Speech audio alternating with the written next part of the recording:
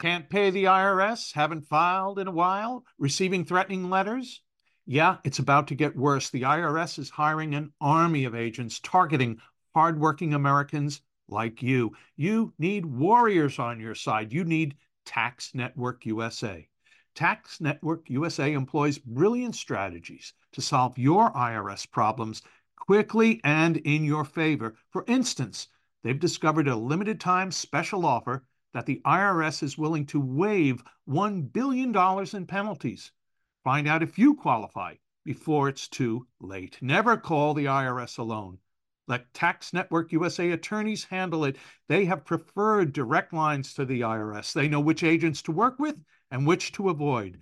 They've resolved over $1 billion in tax debts and offer a best-in-class guarantee. Schedule your free consultation now. Call 1-800-245-6000. That's 1-800-245-6000 or visit taxnetworkusa.com/Victor. taxnetworkusa.com/Victor. Hello, ladies and gentlemen. This is the Victor Davis Hanson Show, the Classicist. We are recording on Friday, August 13th, 2021. Put aside your triskaidekaphobia. This is going to be a typically wonderful show. We're on the Classicist as opposed to the Traditionalist, which I host, and as opposed to the Culturalist, which the great Sammy Wink hosts. On the Classicist, we talk about things California, some of the things Victor has written for his own website and for American Greatness. By the way, I'm Jack Fowler. I'm the director of the Center for Civil Society at American Philanthropic and the author of its new weekly email newsletter, Civil Thoughts. But the star of the show is Victor Davis Hanson, who is the Martin and Neely Anderson Senior Fellow at the Hoover Institution, the Wayne and Marcia Busk Distinguished Fellow in History at Hillsdale College. If you've been listening to this podcast, thank you very much. You'll have heard about VictorHanson.com, Victor's personal website. It's gotten jazzed up and new in the last few days. So if you haven't gone to it, go, and you're going to find some new and interesting things. But what we've talked about before, and is always there and will be there for the next few weeks, is a link to Victor's forthcoming book, The Dying Citizen: How Progressive Elites, Tribalism, and Globalization Are Destroying the Idea of America. It's out the first week of October. It's going to be a big deal. Get it, order it now, and when it comes, it'll come the first week of October, and you'll be following all the hoopla it will generate at that time. Today on the podcast, we're going to talk about two of Victor's recent essays for American Greatness. The California recall. Seems like Governor Gavin Newsom has had a little bit of a meltdown or two and is finding new and interesting ways to try and fend off what might be his fate, and not a good fate from his perspective. And there's some academic pushback at USC over some bald-faced anti-Semitism. So let's get talking about Gavin Newsom. But first, you're going to hear this important message. Warmer, sunnier days are calling. Fuel up for them with Factor's no prep, no mess meals. Meet your wellness goals in time for summer thanks to the menu of chef-crafted meals with options like Calorie Smart, Protein Plus, and Keto. Factor's fresh, never frozen meals are dietitian approved and ready to eat in just 2 minutes. So no matter how busy you are, you'll always have time to enjoy nutritious, great tasting meals. Make today the day you kickstart a new healthy routine. What are you waiting for? For our listeners, Factor is giving you 50% off your first box plus 20% off your next month when you use the promo code VICTOR50 at factormeals.com/Victor50. Choose from 6 menu preferences to help you manage calories, maximize protein intake, avoid meat, or simply eat well balanced. With 35 different meals and more than 60 add-ons to choose from every week, you'll always have new flavors to explore. Remember, to get 50% off your first box plus 20% off your next month, head to factormeals.com/Victor50. That's VICTOR50, and use the code Victor50. That's code Victor50 at factormeals.com/Victor50 to get 50% off your first box, plus 20% off your next month while your subscription is active. We're back with the Victor Davis Hanson Show, The Classicist. I'm Jack Fowler, the host. Victor, you live there, you breathe there. Well, I don't know, you try to breathe in California with the fires, but you breathe in the politics. And Gavin Newsom seems to be the governor who's up for recall, which that recall election will take place about a month from now. He's well aware that his situation is not that enviable. Polls show him neck and neck. One poll even shows him behind. I actually saw some of the betting polls. They seem to be in favor of him beating the recall effort. But nevertheless, we've talked about this before, but of late, in the last few days, videos come out with him having sort of a meltdown with the media. And he's just, I don't want to say he's losing it, but man, he seems to be feeling the heat. Victor, what are your thoughts about what's happening with this recall effort? Yeah, it's sort of like the stereotype. Daddy takes the keys away from Buffy's new car and she gets on the ground and goes into a fetal position and screams and yells, "This is so unfair, the world, the way it works," his meltdown. I mean, never have I seen a more privileged, pampered guy who had a obsequious toady press. And then this is a McClatchy reporter, after all, asking these softball questions. And of course, he can't quite explain them. And he can't quite explain them because how can you explain the fact that you let 60 million trees die? And then that was green napalm for the worst series of fires in the state's history. Or you never finished these road projects and you perpetuated until he canceled some of it, the high-speed rail $20 billion boondoggle. Or why do we have the highest sales taxes almost in the country, or the highest gas taxes, or the highest income taxes? And we're 40 rated in schools. We have 1/3 of the nation's welfare recipients, 20%, 22%, I think, live below the poverty line. So the more money you give this administration, the less services you get. And the $64,000 question, I think why he's angry is for two reasons, Jack. One is Andrew Cuomo went down, his bookend left-wing governor on the East Coast of another big state, blue state. And nobody said that was going to happen. They said, remember, he got the Emmy Award.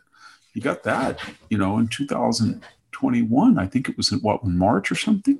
So he was the left-wing gaga guy. And then they never thought what happened. And it did. And then they said for the last year, if you recall, you could never recall him. You'll never get enough signatures. If you got enough signatures, it wouldn't matter anyway because he's so far ahead. It's a one-party state. And then that started to, erode. And then when Larry Elder got in the race, people said, oh, my God, if you recall him, you don't even need a majority. Larry Elder could win with 16 or 17% of the vote with 46 candidates. Let's destroy Larry Elder as quick as possible. Let's get Gavin Newsom in some, Gap clothes or something and make him go out there and look like he's a working man with little Levi's and his little, $500 boots and pick up a piece of trash in front of the camera. And I think it's sort of like reminded me, these photos of him, it reminded me of Dukakis in the tank, remember? Yeah.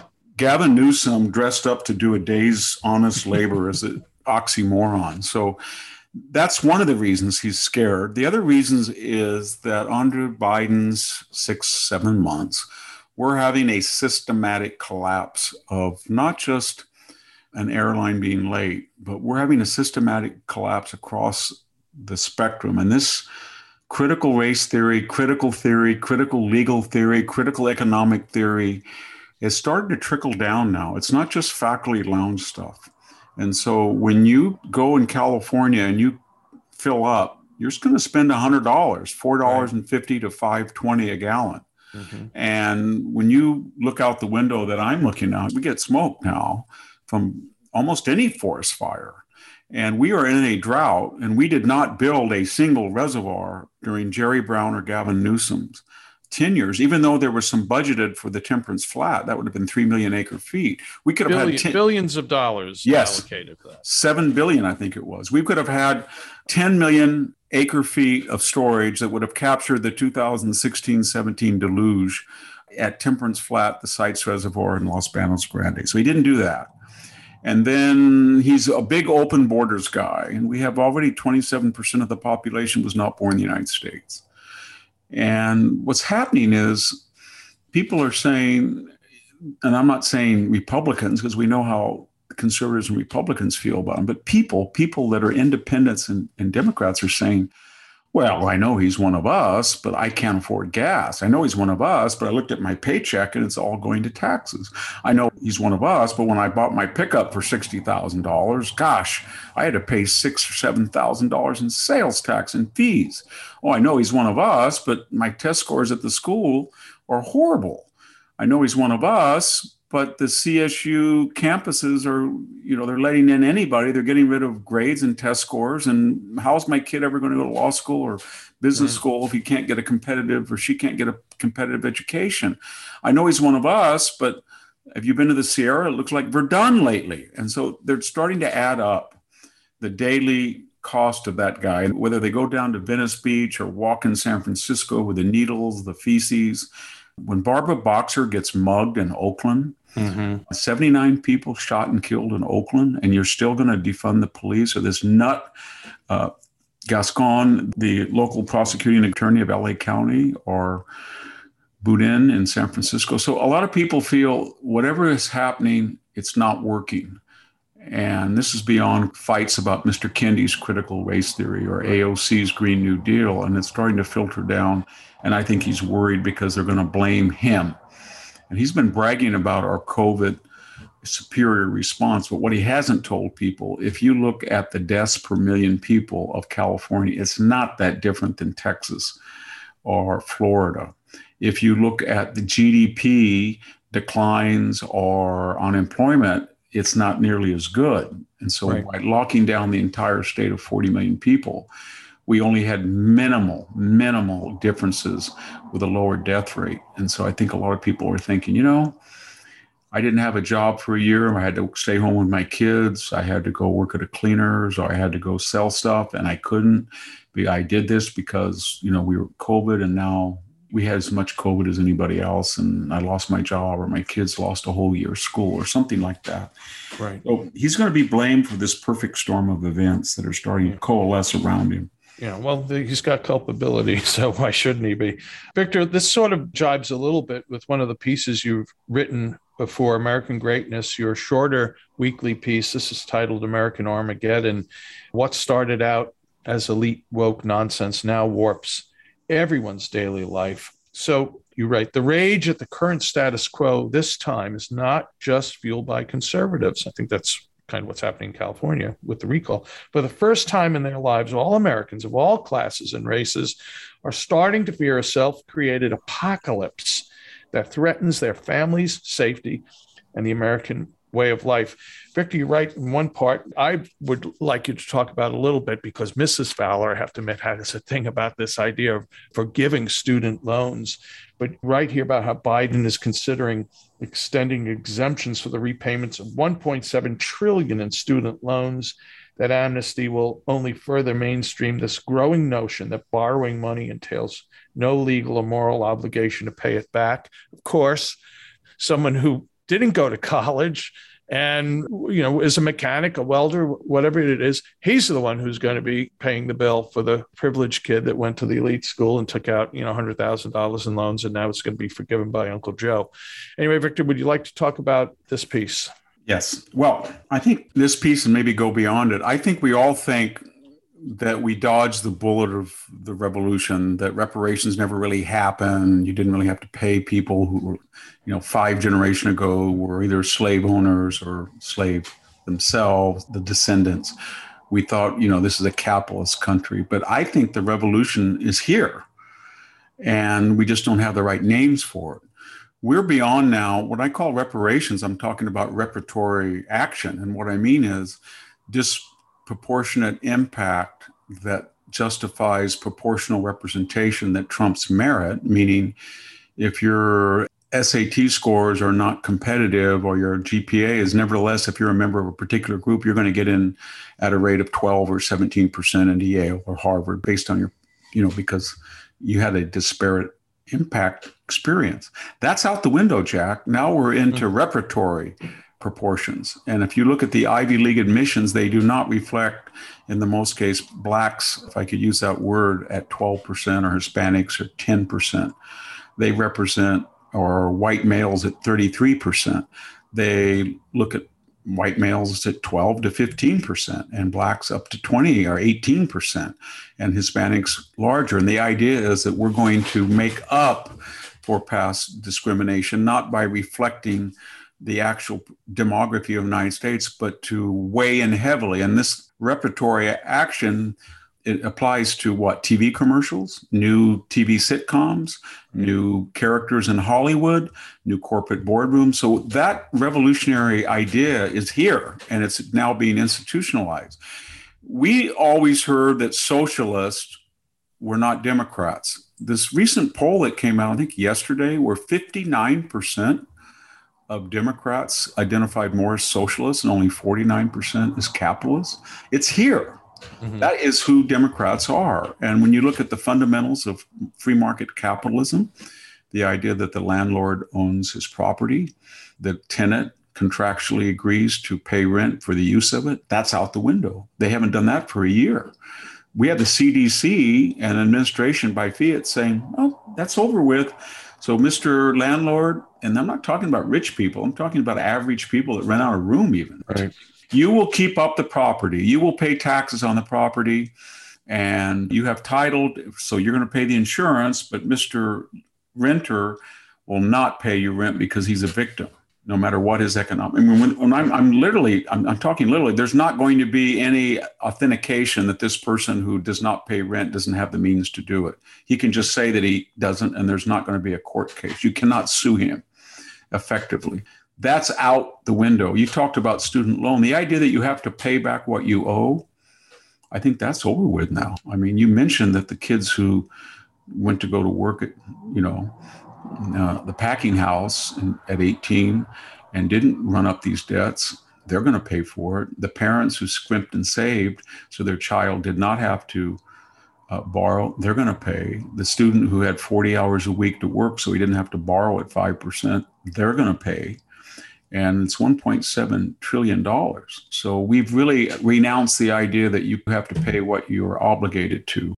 And then we've destroyed the idea that for America to work under free market capitalism, you go get a job and then the market adjudicates what you receive over a certain level. So with Sammy, I did on our Culturalist, I did a big rant about airlines, and maybe I got out of hand. But my point is, when you look out the window, Jack, on the tarmac today, and you see one person trying to unload bags that used to take 2 or 3, right, or one person behind the counter trying to adjust flights, standbys, and then go get the tickets, and then take the wheelchairs in, and right, then you can't do all of that.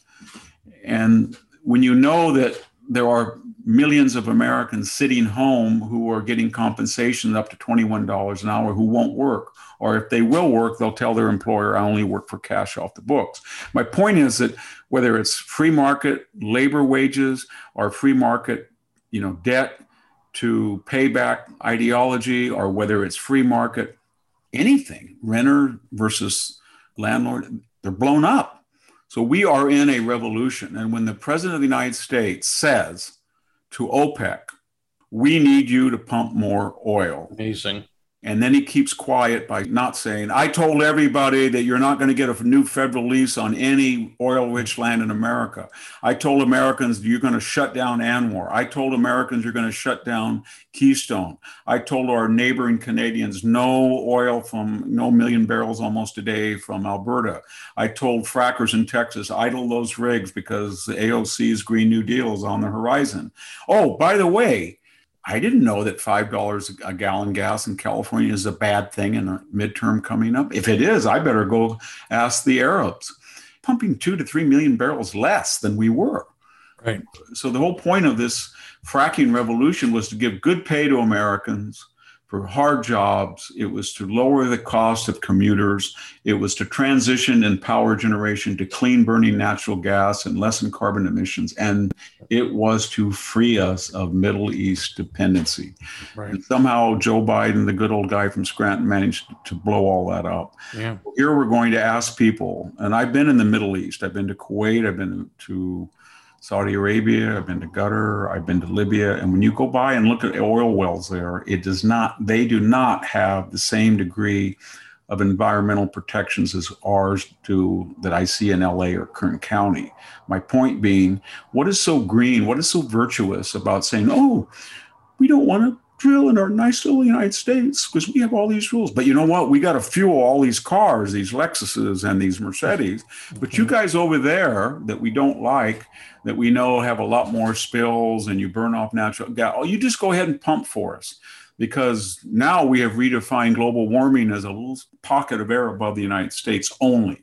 And what goes on in China or the Middle East has no effect on us. So we can feel good that our little pocket of air is nice and clean and we don't dare get our hands dirty by pumping gas and oil. It's just absolutely insane.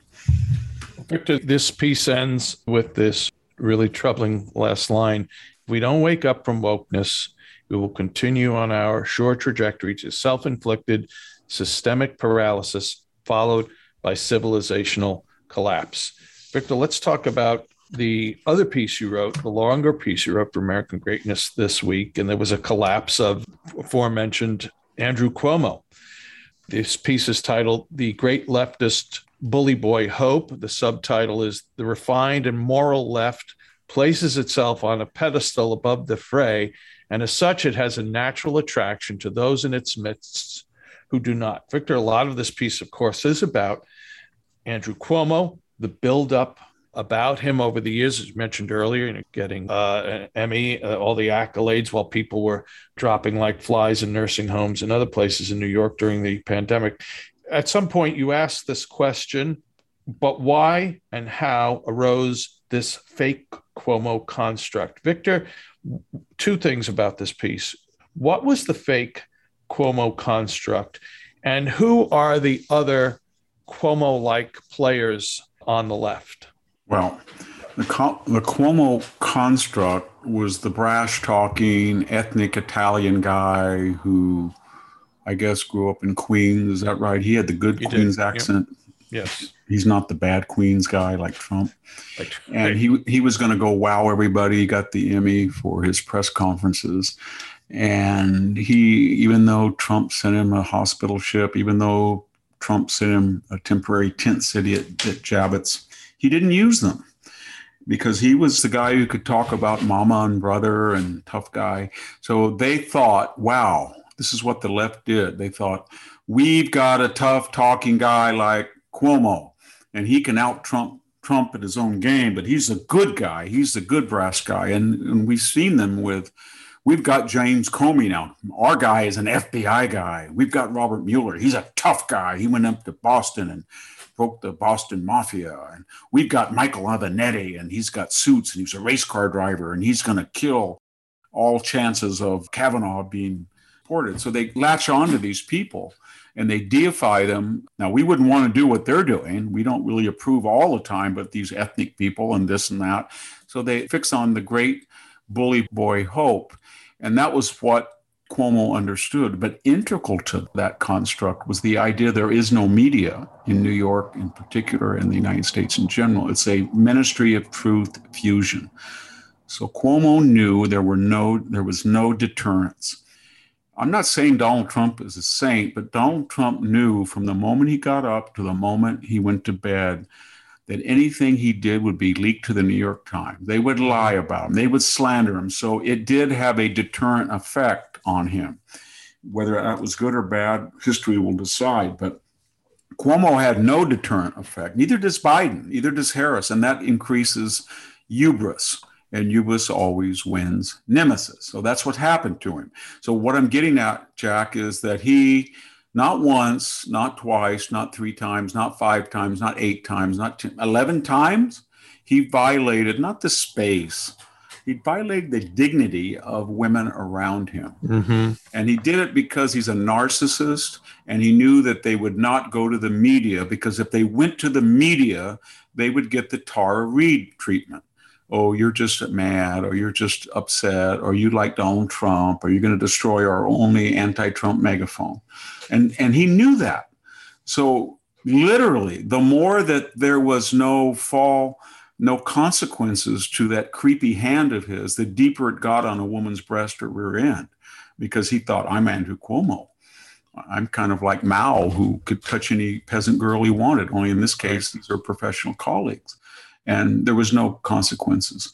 And so that's what happened to him. But I think there is a God. There is an idea of karma. There is an idea of nemesis. There is an idea of payback's a bitch.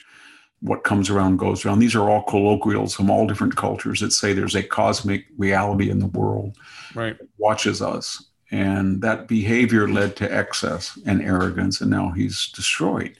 And people are looking at that and they're thinking, well, we've got to be very careful about this, because if Andrew Cuomo went down, what did he do exactly that was all that different than Joe Biden during Joe Biden's 30 years? Did Joe Biden ever sexually assault a woman? Well, what Tara Reid said was actually more egregious than what was accused of Andrew Cuomo, because that was a classical sexual assault. Yeah. Did Joe Biden grab girls who were underage, breathe on them, touch their hair? Yes, he did. Was he forced to apologize to various women for trying to grab a Theo or I don't know what, a kid? Yes. And so they have to be very careful about what they're doing. And we don't know what Cuomo is erratic. If they take out Chris Cuomo, and I think they probably will eventually, because he's such a dishonest journalist, and the two Cuomo brothers see that they went from the pinnacle of influence and money in America to the nadir, the abyss, what would stop them from saying, I'm Samson with an arm around every pillar and I'm going to pull the whole thing down? And why does Joe Biden survive and I don't? Right. And so there's a lot of consequences here. Yeah, Victor, one of the other bully boys, though he doesn't seem to, not that we know of, have any sexual baggage like Cuomo does, is Adam Schiff. We've talked about him before, not for a long time, though. We haven't heard much about him. I haven't anyway, publicly. He seems to be a little off the center of the radar screen where he had been for quite a long time. But talk about how Adam Schiff is in this category of left-wing bully boy. Well, Adam Schiff came up, remember, as the ranking minority leader. The Democrats were then in the minority on the Select House Intelligence Committee. Okay. And he deliberately, with media help, juxtaposed himself to Devin Nunes. Remember, Adam Schiff was a sophisticated representative of this very, very wealthy, Tony, high-end Los Angeles district. And he was a former or wannabe, sort of like Ben Rhodes wanted to be a novelist. Well, Adam Schiff winked and out. I could have been a contender. I mean, I could have been a script writer. So he was always wanting to be around wealthy, high-end people and influence and money. And okay, so he's sophisticated. He went to Harvard Law School.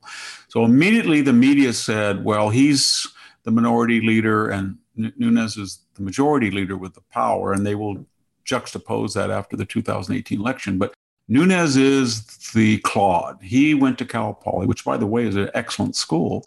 But nevertheless, he's a Tulare dairy farmer. And they did the Robert Mueller number on him. Robert Mueller had the dream team, the Harvard guys, the all-stars, a hunter-killer team. And, well, poor Trump had John Dowd and Ty Cobb and all these old losers. And, of course, the old losers were canny, smart guys that demolished the dream team, just as Devin Nunes outsmarted Adam Schiff. So what did he do? He did everything possible that was unethical. He ordered surveillance of the data of communications, apparently, of Adam Schiff and others in government. I don't know if he's ever been held accountable, but this is the Harvard civil law, civil libertarian. He had a wink and nod relationship during the first impeachment. You remember when the anonymous came up and Lieutenant Colonel Vindman would not really talk about it because he might expose. And then Adam Schiff sort of intervened and said, I've talked to him. And you got the impression that Adam Schiff and the anonymous whistleblower, quote unquote, and Lieutenant Colonel heroic, patriotic, sanctimonious, self-righteous Mr. Vindman had all been in cahoots. Right. And really, they were the architects of the first impeachment. And then when all of this Russian collusion stuff, remember, was over with, there was two reports.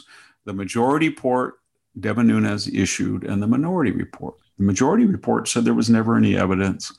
The Mueller team will not find any evidence of collusion. There is a lot of collusion, however, on the sense that Hillary Clinton took a discarded right-wing Oppo project of Fusion GPS and enhanced it with the Christopher Steele dossier. And then her legionnaires implanted that in the DOJ, the State Department, and FBI, CIA, and they use it to leak about Donald Trump, and they went after his operatives, and they tried to destroy him with the help of anonymous Russian sources. Okay.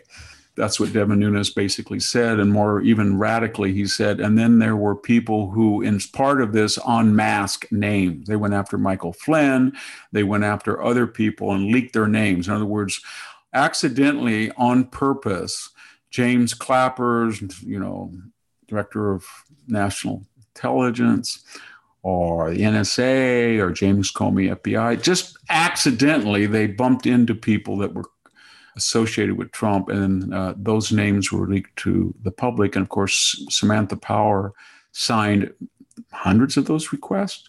And when asked under oath, I don't know who did it. It wasn't me. Somebody used my authority. But you don't need to look out because, I'm a very sophisticated civil libertarian that works for Barack Obama. I don't know how it happened. It's regrettable, but don't look at me. And so Devin Nunes issued a report that was proven accurate and was trashed by the media as a Cal Poly product. And Adam Schiff issued a minority report, was full of factual inaccuracies, completely bogus, conspiratorial, and the New York Times and the Politico and Washington gushed over. And so that's what his role is. And I think finally, to finish this rant about Adam Schiff, the thing that got me the most was time after time after time, Andrew McCabe, James Comey, John Brennan, James Clapper, they were regulars on MSNBC, NBC, right, CNN, and they would kind of wink and nod. I watched it a lot of times, and they'd say, well, my sources, you mean I still get intelligence. I still get raw intelligence because of my clearance. And I can tell you, I don't want to breach any confidence. I'm a professional, but oh, wow, you wait till this bombshell or wait till the walls close in. And they were doing that. And they were insinuating that the Trump family was criminally minded and committed felonies and they were all going to go to jail, or Michael Cohen's had a bombshell. And it was all bogus. So then they go into Adam Schiff's committee and they testify under oath. And they're asked by now the minority, did you or did you not? And then it leaks out, and I don't know who leaked it, but they all said, no, I don't have any evidence that this happened. I don't have any evidence of Russian collusion with the Trump. So what they were telling the public and what they were responsible for, therefore, to substantiate under oath and produce evidence, they never did.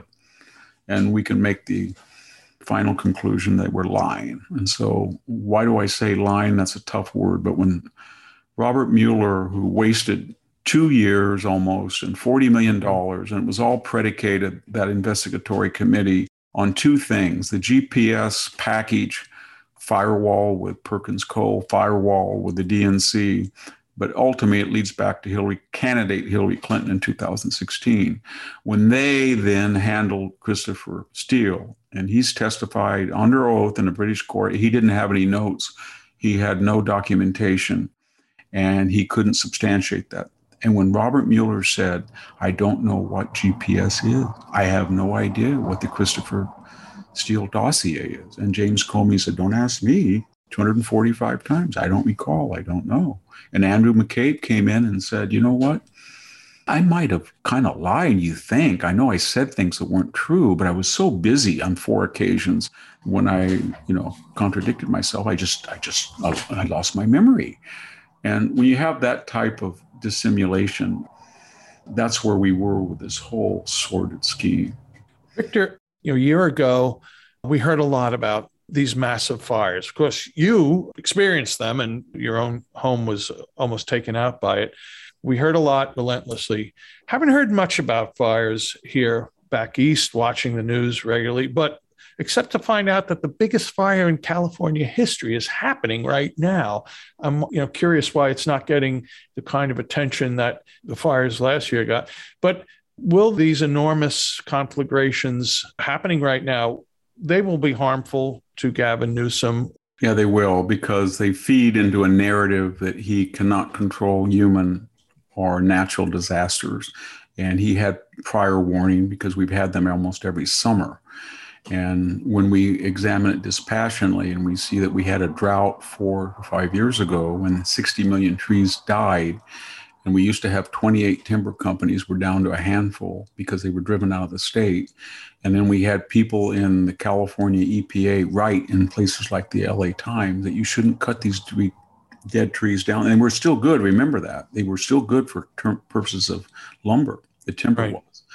But that they were a natural food source for beetles and birds. And this was what happened before man came on. So they knew that was going to happen. As far as people living there, many of them were on Forest Service cabins with long contracts. And if they lost their home, well, that's too bad. But you know what? We don't really want people in this area anyway. It's a better place to let it just for animals, beetles and woodpeckers, and then people in the Sierra Club and maybe Stanford University, USC, Silicon Valley backpackers can go up once a year, but it's not for humans. That was the attitude. And now people see this Dixie Fire, and it's up in where is it relative to you? It's Dixie about Fire. 250 miles north, maybe 300 miles. It's near Lassen, and it's up in the upper northeastern quadrant of California, and a very densely, and these counties, remember, are all red counties. They're very independent people, and there's not a lot of people there, so there's not a lot of attention that the Los Angeles, San Francisco media axis gives to it. But winds come from the north here in California down this long state, so people are affected by it because the smoke comes all the way down to places.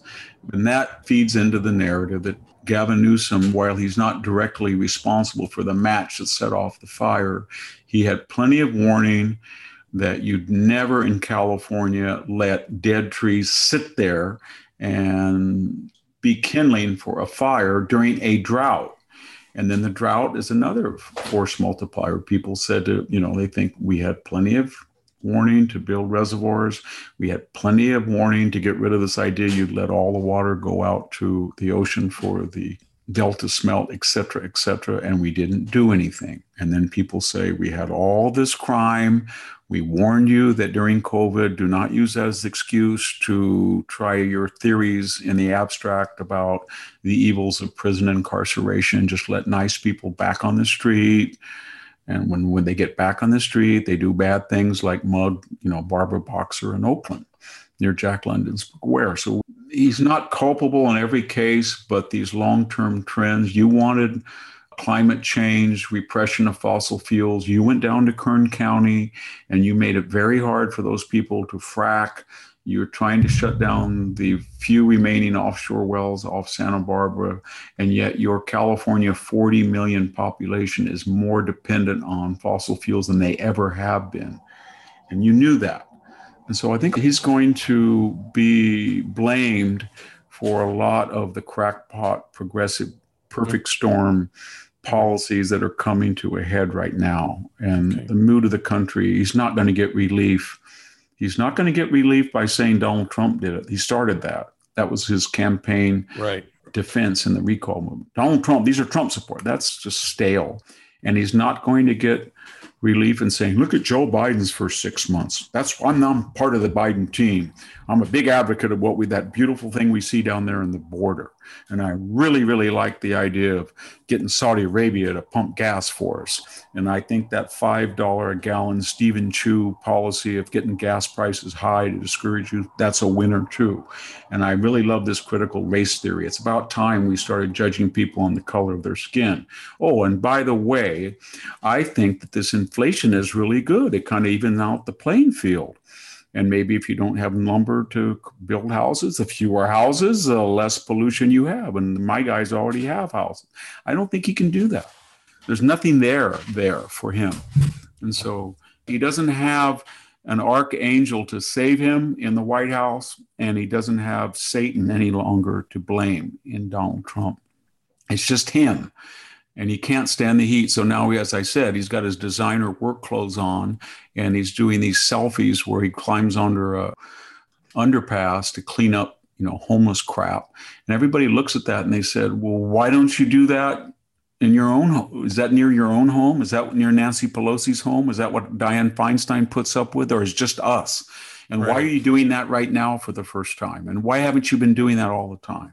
Yeah. So that's what I hear here. And I think with the big bombshell story is a state that is about 45% Latino. I don't know if that word means anymore, Hispanic, Latino, because so many people I know are intermarried with people other than some pure race. But nevertheless, if that term has any resonance or signature, I would think about half of them will not vote for Devin. Right. Because they'll say, you know what? I look at that border and I don't have any solidarity with people from Nigeria or Haiti or even way, way down in the Yucatan coming forward in a time of a pandemic without testing and without vaccinations. And I have no empathy with that. Or they say, I have to drive in my old clunker or my big car and it doesn't get good gas mileage. And I don't like paying $4.70 a gallon. And I don't want to pay 27 cents a kilowatt when it's 100, and I think it's going to be 107 today here. So I have to go to Walmart and putter around to keep cool. And so he lives in a different world up there in the Bay Area. And I think a lot of people are saying, you know what? If I want to be reductionist and collapse all of California pathologies into one simplistic exegesis, I would say the following. There is a very toxic culture in the nexus between old money San Francisco aristocracy, $5 trillion of market capitalization in Silicon Valley in that 100-mile radius, and the elite academic culture of UC Berkeley and Stanford University. And you put that all together, and that pretty much sums up this phenomenon of the left being the party of the wealthy and issuing edicts from Versailles of which they'll never be subject to their own consequences of their ideology. Well, Victor, as we close this program, this is the Classicist. We're going to read one or two comments that folks have kindly put up on iTunes. We have a lot of reviews. We have a lot of listeners. A lot of them have gone to iTunes and left significant messages. 5 stars is the average. There are about 1,300 to 1,400 actual reviews. But for 6, 7, or 8, they were all 5 stars. So thanks, folks, who do that. Of course, thank you for listening. And here, just 2 comments that have come in. This is partial. I can't read the whole thing, by Michael Brill. It was titled Scholarly Insight and Everyday Sensibility. He praises the culturalist. And then he says, for as prolific a scholar as VDH is, it is nice to know he would be equally or probably more appreciative of my ability to grow and prune trees or, say, drive an old school bobcat than my graduate degrees from prestigious universities. Even when I don't agree on a given issue, BDH challenges me to think deeper with the benefit of his accumulated academic and life experience. I'm always happy when I see a new episode is downloaded. Thanks for the great podcast. That's Michael Brill. Thank you, Michael. And then from Corver 301, American Role Model, he writes, this is really nice. Professor Hanson, it's an honor and a privilege to get to listen to your podcast. I'm 19 years old and began reading to your books and essays as a freshman in high school. Now as a sophomore in college, I still eagerly check every day for a new BDH podcast to listen to. As someone who is familiar with the Central Valley and California resident, your anecdotes and stories resonate greatly with me. Thank you for all you have given us thus far, and I look forward to listening to more of your wisdom. Thanks, Corver 301, Michael Brill, and everyone else who's left such comments, and everyone who's listened today. Thanks all for listening to this episode of The Classicist of the Victor Davis Hanson Show. Thank you, everybody, for listening again. I very much appreciate it. Hey, folks, if you've been listening to our show, you've probably heard Victor talk about Hillsdale College. It's one of the few colleges in the U.S. still interested in teaching truth. What you probably didn't know is that they have over 40 free online courses. And Victor is one of the professors in 3 of those courses: American Citizenship and Its Decline, based on Victor's book, The Dying Citizen, how progressive elites, tribalism, and globalization are destroying the idea of America, the Second World Wars, based on his book by the same name, and Athens and Sparta, partly based on his book, A War Like No Other, How the Athenians and Spartans Fought the Peloponnesian War. Don't you wish Victor would have been one of your professors in college?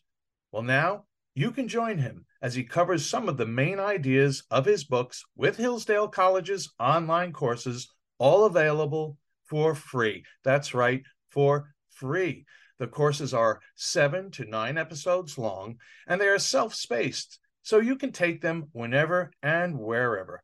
I think I'm going to start with American Citizenship and Its Decline, where Victor explores the history of citizenship in the West and the threats it faces today. Threats like the erosion of the middle class, the disappearance of our borders, the growth of an unaccountable deep state, and the rise of globalist organizations. Hey, start your free course with Victor Davis Hanson today. Go right now to hillsdale.edu/VDH to start. It's free and it's easy to get started. That's hillsdale.edu/VDH to start. hillsdale.edu/VDH.